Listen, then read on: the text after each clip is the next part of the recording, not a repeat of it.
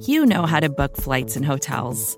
All you're missing is a tool to help you plan that unbelievable travel experience. That's why you need Viator. Book guided tours, excursions, and more in one place. There are over 300,000 travel experiences to choose from, so you can find something for everyone. And Viator offers free cancellation and 24/7 customer support for worry-free travel. Download the Viator app now and use code Viator10 for 10% off your first booking in the app. Find travel experiences for you. Do more with Viator. It's about to go. This is the Buffalo Nerd Sports Podcast, where we talk history of the game, numbers, and stats. And each week we highlight a charity that's doing good. If you haven't subscribed yet, then you should, because I'm this the real deal. And you know I gotta shout out the Buffalo Bills. Turn it up to the max, sit back and relax. This the Buffalo Nerd Sports Podcast. Let go.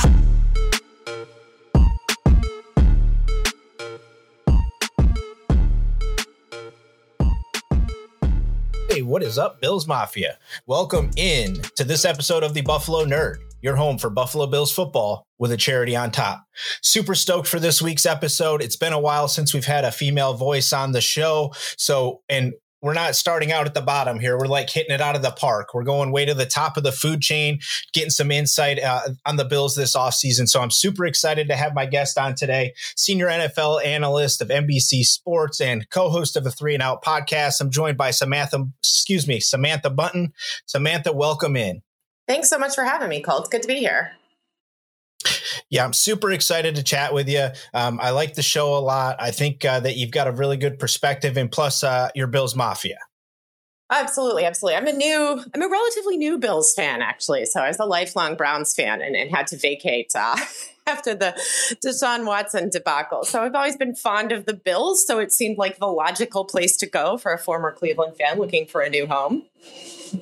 Yeah, I mean, it's only a couple hours up the road, right? And I applaud you massively for jumping ship on that, because that's a terrible situation. And it's really pretty disrespectful that we even are still even chatting about that gentleman as much, as he's getting. So I appreciate you jumping ship, and we're happy to have you because you picked a good time to come on board. And we're going to hit that this week as we chat up the Bills a little bit. But before we do that, we do want to go ahead and highlight the charity this week. And as the guest, obviously, Samantha gets to choose the charity. It looks like you've chose something probably close to home for you, but we're going to be talking about the New York. It's actually New York Second Chance Rescue.org is where you can find them. But why don't you go ahead and just kind of tell us a little bit about why you chose them? So I am generally interested in, from a sort of, maybe someday perspective, of the idea of ending kill shelters for pets that need to be adopted and need a home. And Second Chance Animal Rescue focuses specifically on the kinds of pets, mostly dogs, who are difficult to home, dogs that kind of don't get adopted out as easily as others. So often that's older dogs with health issues, dogs that need a rehab from injury. And they work with foster volunteers as well as people interested in adopting to kind of help these dogs who are not probably going to be the first candidate when someone just wanders into a shelter and says, hey, I'd like a new pet, to kind of find a good situation for them, and also to provide a better environment for them while they are still in a shelter situation and kind of needing a place to be before they find their forever home. Yeah, that's awesome. I mean, me personally, I have about a 70-pound bulldog that I adopted from a rescue that, so when you sent this over, that this is the charity you wanted to highlight, very close to my heart as well. Very cool. I mean, he has a little bit of pit bull in him, and, that's been a major concern for a lot of people in turnaround, and that's caused for some of those dogs to not get adopted as well. So very cool organization. Again, you can check them out it's NYC2ndChanceRescue.org. Please head over there and take a look at everything they got going on, and maybe you can find yourself a new friend to adopt for yourself. Yeah, so Samantha, yeah, sorry, did I cut you off there? No, I was just thanking you for bringing some attention to them. They could use it right now. So Yeah, cool. I think all pet shelters and, adoption agencies and rescues across the country, it's one of those things, especially during the pandemic, people have been put in a situation that it's been hard enough for themselves, to survive that, that trickles down to pets, and people don't, always tend to think about that. So it's cool to have organizations like this out there that have their backs. So very cool. So we are going to go ahead and we're going to kick it off with the football realm here. I've been calling it #Poyer Watch. When he first signed on with Drew, I knew this was going to be a problem. I mean, Drew just doesn't bring on just anybody. And when he does, it usually means big money, big contracts. He doesn't play small ball. So in the Poyer Watch market, he showed up to mini camp. Things are looking good. It seems like they're going to work it out either way. Where do you stand as far as the Bills on this? Is this somebody that you're looking to pay long term, or are you saying, hey, this is where we are and we kind of got to move forward here? I think they should pay him, and I think they probably will. I mean, safeties have been sort of historically undervalued, but we're finally kind of starting to see a change in that. I think the role has become a little bit more specialized, at least with respect to most safeties, which has helped them kind of get more respect in terms of what they get paid. Obviously, as you pointed out, too, if you sign with Drew Rosenhaus, that certainly doesn't hurt, but it does kind of scare teams off sometimes. So that's important. And I think that the Steelers, what they gave to Minkah Fitzpatrick is, I don't know that it's necessarily like be all end all market setting, because the Steelers are, of course, in a very, very different situation in terms of competitive window. And the fact that they're paying essentially nothing for their quarterback room right now leaves a lot of cap space open for them to just kind of do whatever. So Minkah Fitzpatrick gets 4 years at 18.4 a year, and it's 36 guaranteed. So, okay, that's kind of market setting, but it doesn't necessarily have to be for teams in other situations. So I'm kind of curious, how does Rosenhaus kind of square that with the fact that that's not really realistic for a team who is currently at the peak of its competitive window, but at the same time, Poyer is going to want to be paid at least near the top of the market. I mean, if you look at like what Tyrann Mathieu, the Honey Badger, got from New Orleans, they're close in age, and he just got 3 years, $33 million. So you might be looking for something that's a little bit on the short term side, but then of course the AAV is going to go up if you do that. So another thing you have to consider, and if it is short term, you can't really backload it the way you would a longer term contract. So a lot of pieces in play. Yeah, I think people really they see it, right? Like he's been playing at an all pro safety level. 100% agree. And when you see that Fitzpatrick deal, it's like, yeah, oh my God. But it's like, well, he's 6 years younger. He's kind of in a completely different situation, right? And he is clearly the best safety in that age range that's due to be paid. I don't see the translation. I use Sport Track a lot. Right now the Bills have like 4.9 million. Jordan Poyer, they're saying roughly 10.7 million is kind of the number he should be around. I felt like the only way this works for the Bills to really settle this is you front load him with a nice package for this year, and then you both are willing to look other ways next season. Yeah, that's a possibility too. If you want to go, the 1 year deal, which somebody in his situation, I mean, that is somebody who would be potentially, I think, a candidate for like a prove it deal, even though he doesn't really have anything to prove, but that's how we would refer to it.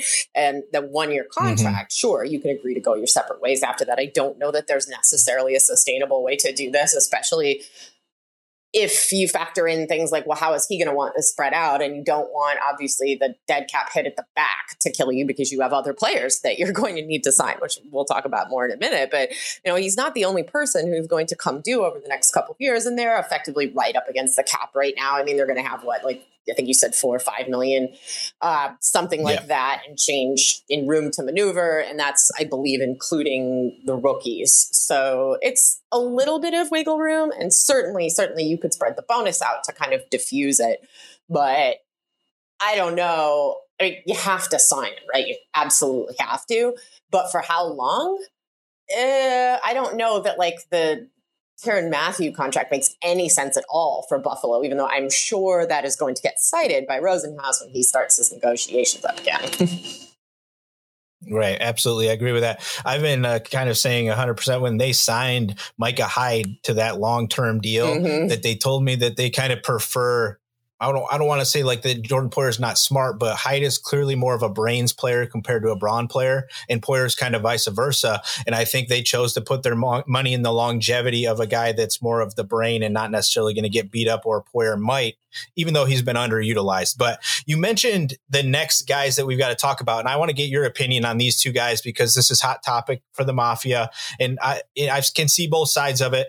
Where are you if you had to choose who you're going to give the big money to? They both have good seasons, similar to what they did last year. Are you paying Edmonds, or are you going to pay Knox when it comes time? So it's tough because my knee-jerk reaction is to say I think you should pay Edmonds. I think he would be harder to replace. I think he's probably the more valuable player to the franchise. But if you were trying to kind of hedge a little bit, you could kick the can down the road a little bit on Edmonds and say, okay, like we could let him hit the market and then franchise tag him. But the cap hit is so big if you do that. I mean, that's $19 million for linebackers probably next year. I mean, it's at I think it's at 18.7 now, so it'll be at least 19 in a year. And if you signed him to an extension, you could spread that money out. So that's kind of tempting. At the same time, I mean, he is technically going to be more expensive, most likely by AAV than Dawson Knox, unless they do something stupid like the Hunter Henry contract with the Patriots or Johnny Smith, which I hope they don't do, and I don't think that they will do. But, the going rate for somebody like him is probably about 8, right? I think if you look at Spotrac, they're saying about $8 million a year for Knox, a little bit cheaper than what Edmonds would command. But Edmonds is the guy who I want to prioritize. But some of this probably depends a little bit on Poyer, too, and what they end up doing with him. So a lot of irons in the fire there in terms of all the different parts that kind of have to sort out. And also there is the piece of this too, that, the cap is going to increase exponentially over the next couple of years because of the way that TV rights deals are changing. So it is conceivable that I don't know if I would really say, I think you can sign all 3 of them to long-term extensions. I'm not sure. I think that's truly realistic. The hometown discount that would have to be taken there would be pretty dramatic, but especially if you were backloading in some cases, and in other cases, like with Poyer, for example, if you said, okay, let's just go 1 year here, it might open up some space for you to get the other 2 in. Presumably, I would think Edmonds would be probably the best candidate to lock down for an extension now, because you could probably do it without adding to the cap this year, but it would require some finagling later. Yeah, I mean, that's a very good piece of it. And I think that the reason I kind of keep tying them is because I think this is also going to hurt Jordan Poyer, because when you just mentioned, I think if they could go after 2, they're going to clearly try to keep Knox and Edmonds. I mean, these are guys that they've drafted and they've been grooming to keep around. Enmonds is younger than some of the guys that are getting drafted right now, right? And he's already played 4 years in the league. So, but for me, I'm the Knox guy. I like what Edmonds does, and he's put up great numbers, but he doesn't have that like killer aspect. And I think for what we have around him as a shell, presumably everybody else is there. And I think you keep Poyer if Edmonds isn't there. I almost feel like you could find a linebacker to play at his level, but the connection that Knox and Josh Allen are building, I think that's like Brady, Gronk, that's like that esque type of thing could take place. So, and I think if one of them is going to take the discount, it's going to be Knox. He's the only one that I think would probably be willing to, because Edmonds could command big money. He's young and he's played great football. Yeah, I think that's a really good point, because I think the connection to the team does matter, certainly in terms of what they're willing to do on their end contract-wise, but also, I mean, some of it is positional scarcity, right? And, how much of a unicorn is either of these guys, and also how much of a unicorn are they relative to what they offer specifically to the Bills, and talk a lot about what's the market value for this guy, but market value it only goes as far as what they mean to the team they're negotiating with, right? So if a guy is worth more to you, then maybe you pay him over market value, or maybe you just prioritize him over somebody else who might be cheaper or whatever. But Knox, I think, has sort of the attractive quality in that it would allow them to keep Poyer. Most likely, you can argue, as you said, that he has a sort of specific relationship to the team that Edmonds doesn't have. And would therefore be more likely to work with you on how you structured the contract, how much the contract is worth overall. And also, I think that quarterback to pass catcher relationship is something that you can't you can't go draft a guy and say, here's the guy who's going to connect well with my quarterback. Like, you have no idea when you do that. It's really hard to even trade for somebody in that capacity. So if you have that, that is worth something too, beyond what, say, a linebacker who, and I don't mean to be disparaging linebackers and saying, oh, they can't have any personal value or connection to a team. But in this case, I think that's true. So that would certainly be a very good argument for favoring Knox over Edmonds in this situation. Yeah, I mean, I think this is all just tough kind of for Bills Mafia because we haven't been in these situations where you're truly going to have to consider getting rid of some of your best pieces to be successful moving forward. And that kind of brings me to the next thing that I kind of wanted to hit with you is like we take teams like Miami who just went huge and got Tyreek Hill, right? So you take the Chiefs who've been a contender, and they just lost out on one of their best pieces. So as Bills fans, I think we really have to get used to that idea. Has anybody in the AFC East this offseason done enough in your eyes to beat the Bills this year? Well, I think that whoever we think is going to be the best team at this time of year is unlikely to be the actual best team in reality. The NFL just doesn't work that way. There's too much that's up in the air, injuries, all this kind of stuff. So I hate to throw that out there. And, I know the Bills are the front runner, and that makes me nervous because I don't like being in that position as a fan. I would prefer to be the team that sneaks up behind you and hits you over the head while you're not paying attention. There's a lot of pressure and expectations that come with being out front. So I don't love that.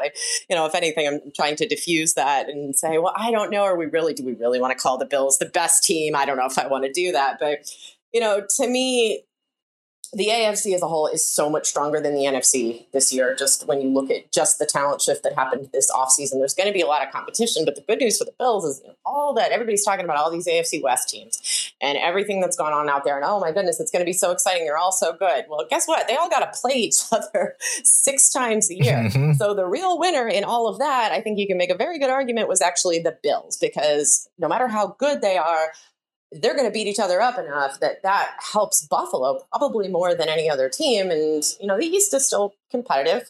There's certainly, maybe not the Jets, but, I think you have to keep an eye on, obviously, the Patriots and perhaps the Dolphins, although I'm not exactly sold on what they are doing there.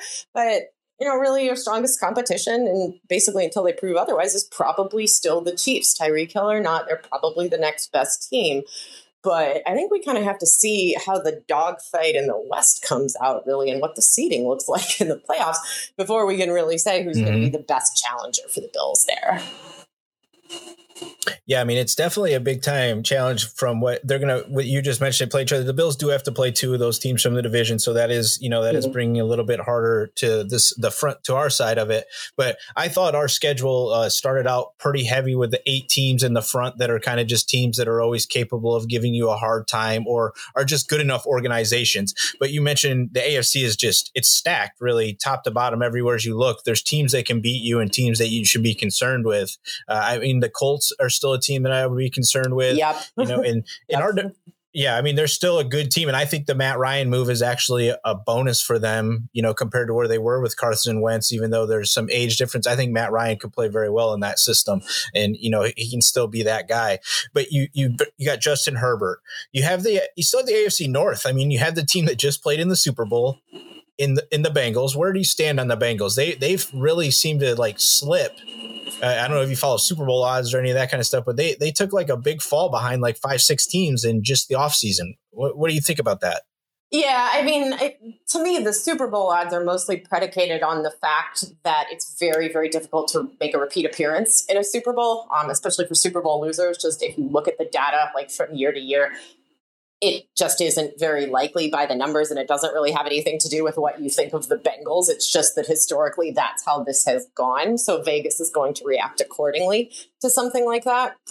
So from that perspective, I don't really think much of it, but I was not terribly impressed with what the Bengals have done this offseason. I think the fact that they got there at all was kind of fluky. Are they a good team? Yes. But are they? I don't even know that I would say definitively that I think they are going to win the North. I mean, are we really going to sleep on Baltimore that way? Baltimore's had probably the best offseason if you don't count the contentious Lamar Jackson contract stuff that's going on.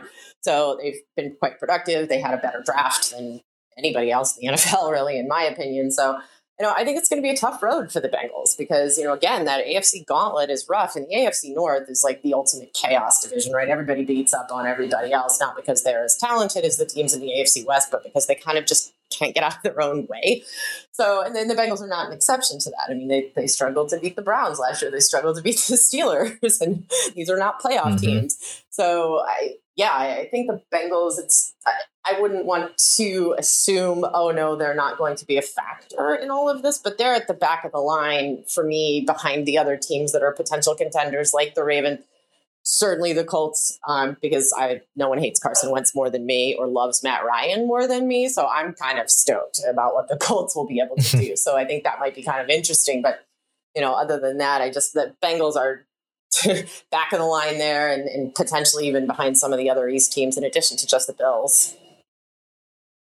Yeah, I was going to hit you with the Ravens next because I think they quietly, it's still going to all boil down to what Lamar can do as far as the offense and if it can get a little more creative because they didn't do much for their wide receiver room.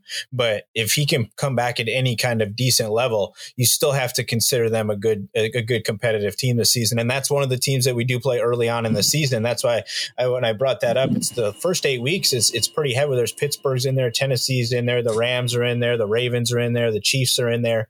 I mean, you're going very hot and heavy, I think, early on in the Bills' schedule. So the Ravens was one of those teams. I definitely think the Colts, if you get in the playoffs with them, they are a team that could absolutely beat you based off of just what we saw from last year. Like this is June 20th.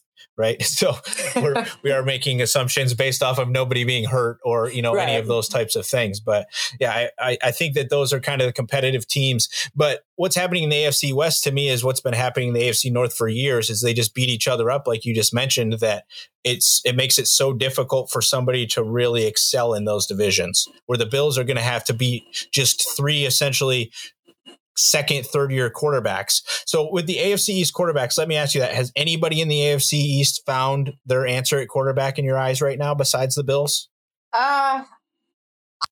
You can potentially make an argument that the Patriots have, not because Mac Jones is going to be the next Tom Brady, but because what the Patriots really need is someone who can function in their system and follow orders. And I think he might be that person. So how far they can really get with him is questionable, but is he the guy? Probably. I'm incredibly skeptical about Tua. I don't know that you can RPO, and run a functional offense that way. And there's a great argument that says bringing in Tyreek Hill is going to help him a lot. Absolutely, yes. They're a good fit together. Tyreek Hill is also one person. And the Dolphins were not particularly impressive under Tua. They've had a coaching change that may or may not be for the better. We'll see.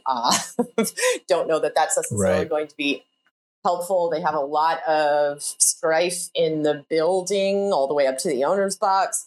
That stuff absolutely trickles down and has real on-field implications. Ultimately, I am not at all sold on the rest of their roster. The Jets are still the Jets.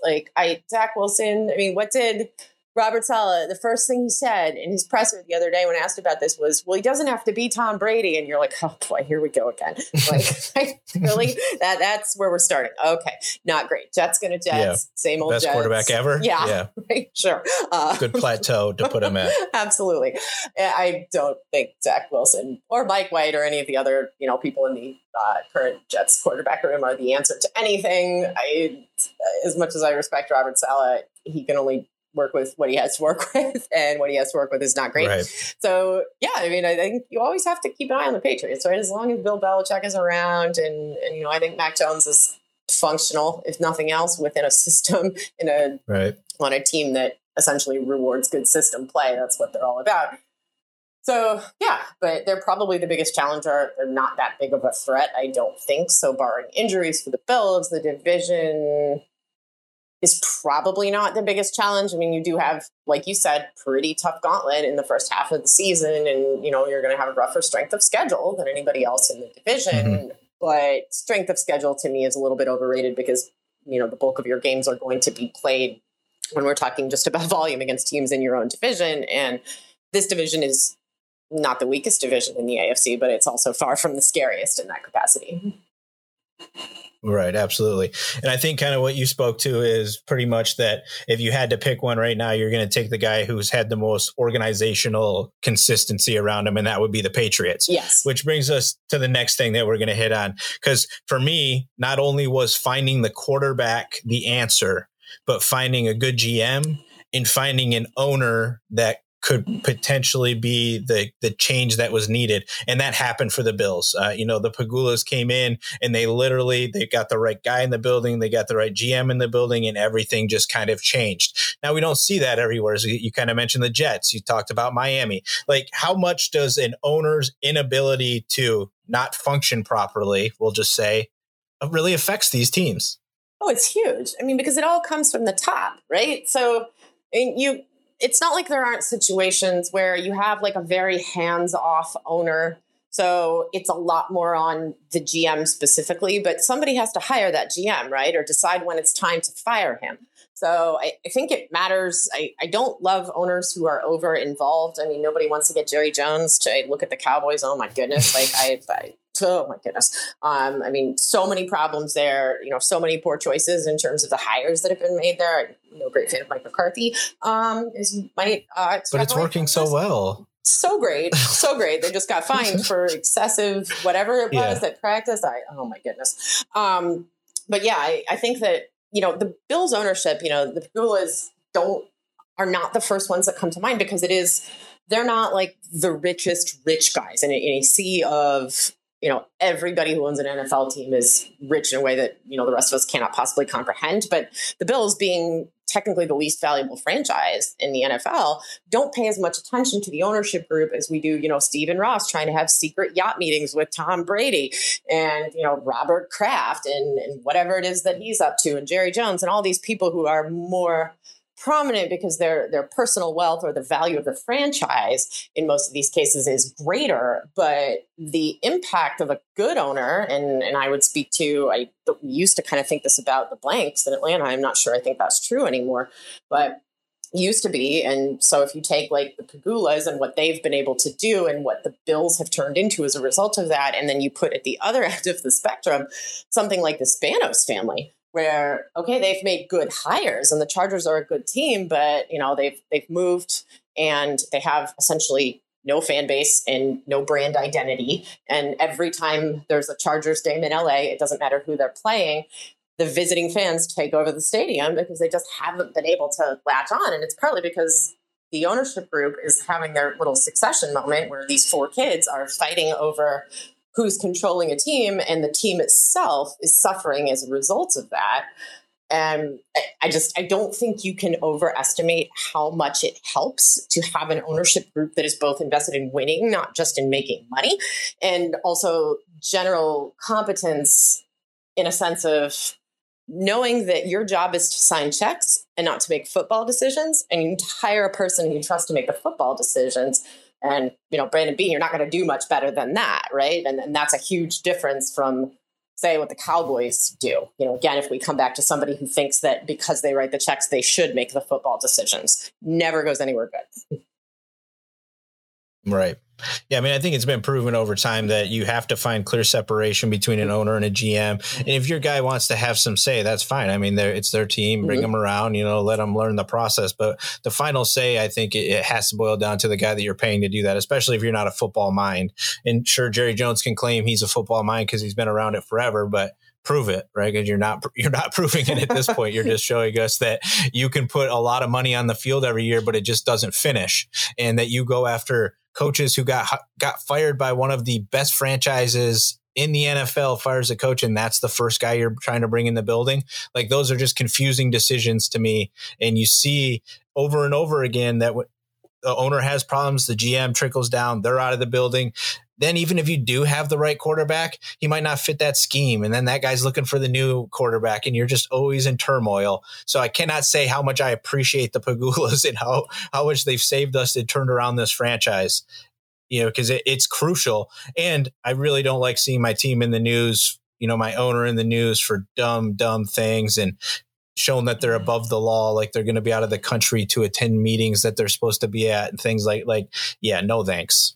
Oh, absolutely. I mean, you don't want to be like the Stephen Ross, like, oh, was he, alleged? He's been accused of paying Brian Flores to tank, which who even knows if that's true, but just the fact that that's even out there, the fact that he was having a secret yacht meeting, supposedly to try to sign Tom Brady, who was apparently going to fake retire and then unretire and then demand a trade to the Dolphins. I mean, even if this is all garbage, the fact that it's out there is a problem, right? Because there's too many owners where you just don't ever hear anything like that. I mean, and it just, in the irresponsible, or go the other direction and look more at the football side of it, look what's going on with the Browns, right? Like the decision to bring in Deshaun Watson, beyond dumb, right? Probably going to ultimately be looked at as like the worst contract decision, worse even than the Herschel Walker contract or the Ricky Williams, all of the, what is the dumbest, killed their franchise, stupidest trade of all time candidates, like unbelievably stupid, especially with all that guaranteed money. And it's, Andrew Berry didn't do that by himself. You can say what you want about how culpable he is in going along with it, but, he answers ultimately to the owner. And so Jimmy and Dee Haslam are ultimately responsible for this. It's like the stupidest thing ever. And like, do you want to be the team that's in the news for signing the guy else thinks is disgusting? And then it gets even worse because it's like, oh, did they not do their due diligence? And if they did, why was 22 accusations okay, but 24 is not, or whatever? You had to know this guy was going to get suspended. It just looks incredibly foolish and desperate. And you don't ever want to be that person. And if you're the GM there, I know sometimes you don't have a choice, right? Like the owner wants what he wants. If Jimmy Haslam says to you, you go get Deshaun Watson, then you go get Deshaun Watson, because your choices are resign from your job and be unemployed or listen to the guy who writes your checks. But I think we all see from this, this is another example of like, I think you said it best, that you just don't want your owner in the news for these sorts of things. All right. In closing, June 20th, who wins the Super Bowl this year? Oh, okay, I'm not going to say the Bills because I don't want to jinx it, right? Even though that's what I want to happen. And I think there's a good argument for it. So I'm going to say the Bucks because I think that if you're going to say anyone other than the Bills, it's going to have to be an NFC contender, because I do feel pretty comfortable saying I think the Bills, barring catastrophic injury news, will be the team that comes through the AFC gauntlet. Again, if we come back to that, how hard it is to repeat, I just don't think the Rams are a team that is built to do that, which really leaves the Bucks. So I hope I'm wrong, and I'm not going to tell you whether I really think it's the Bills or not, because I don't want to jinx them. So it's my super valuable opinion in the middle of June. Tampa Bay Buccaneers. Absolutely love it. All right. Well, thanks again so much for coming on, Samantha. I really appreciate your time. I know you're a busy lady doing big things. You got anything you want to shout out real quick before we get you out of here? Not too much this time of year. We're on hiatus for Sunday Night Football. We'll see you guys in the fall. 3 and Out Pod does run year-round, so you can catch up with us over there. We're doing some sort of fun and goofy off-season stuff because there is no news. We got quarterback Hunger Games coming soon, so what quarterback would survive the Hunger Games? So that's a fun one we've got coming up. But other than that, pretty quiet this time of year. I'm just watching a lot of baseball. Right. Well, thanks again for coming on. I really appreciate it. Make sure you guys give her a follow. If you're not, it's at Samantha Bunten. And of course, make sure you guys if you can, head over to nycsecondchancerescue.org and find yourself a new friend over there. All right. Thanks again, Samantha, and go Bills. You just listen to the Buffalo Nerd Sports Podcast. Make sure you leave a review and subscribe so you never miss another episode. We'll see you next time. Leg out!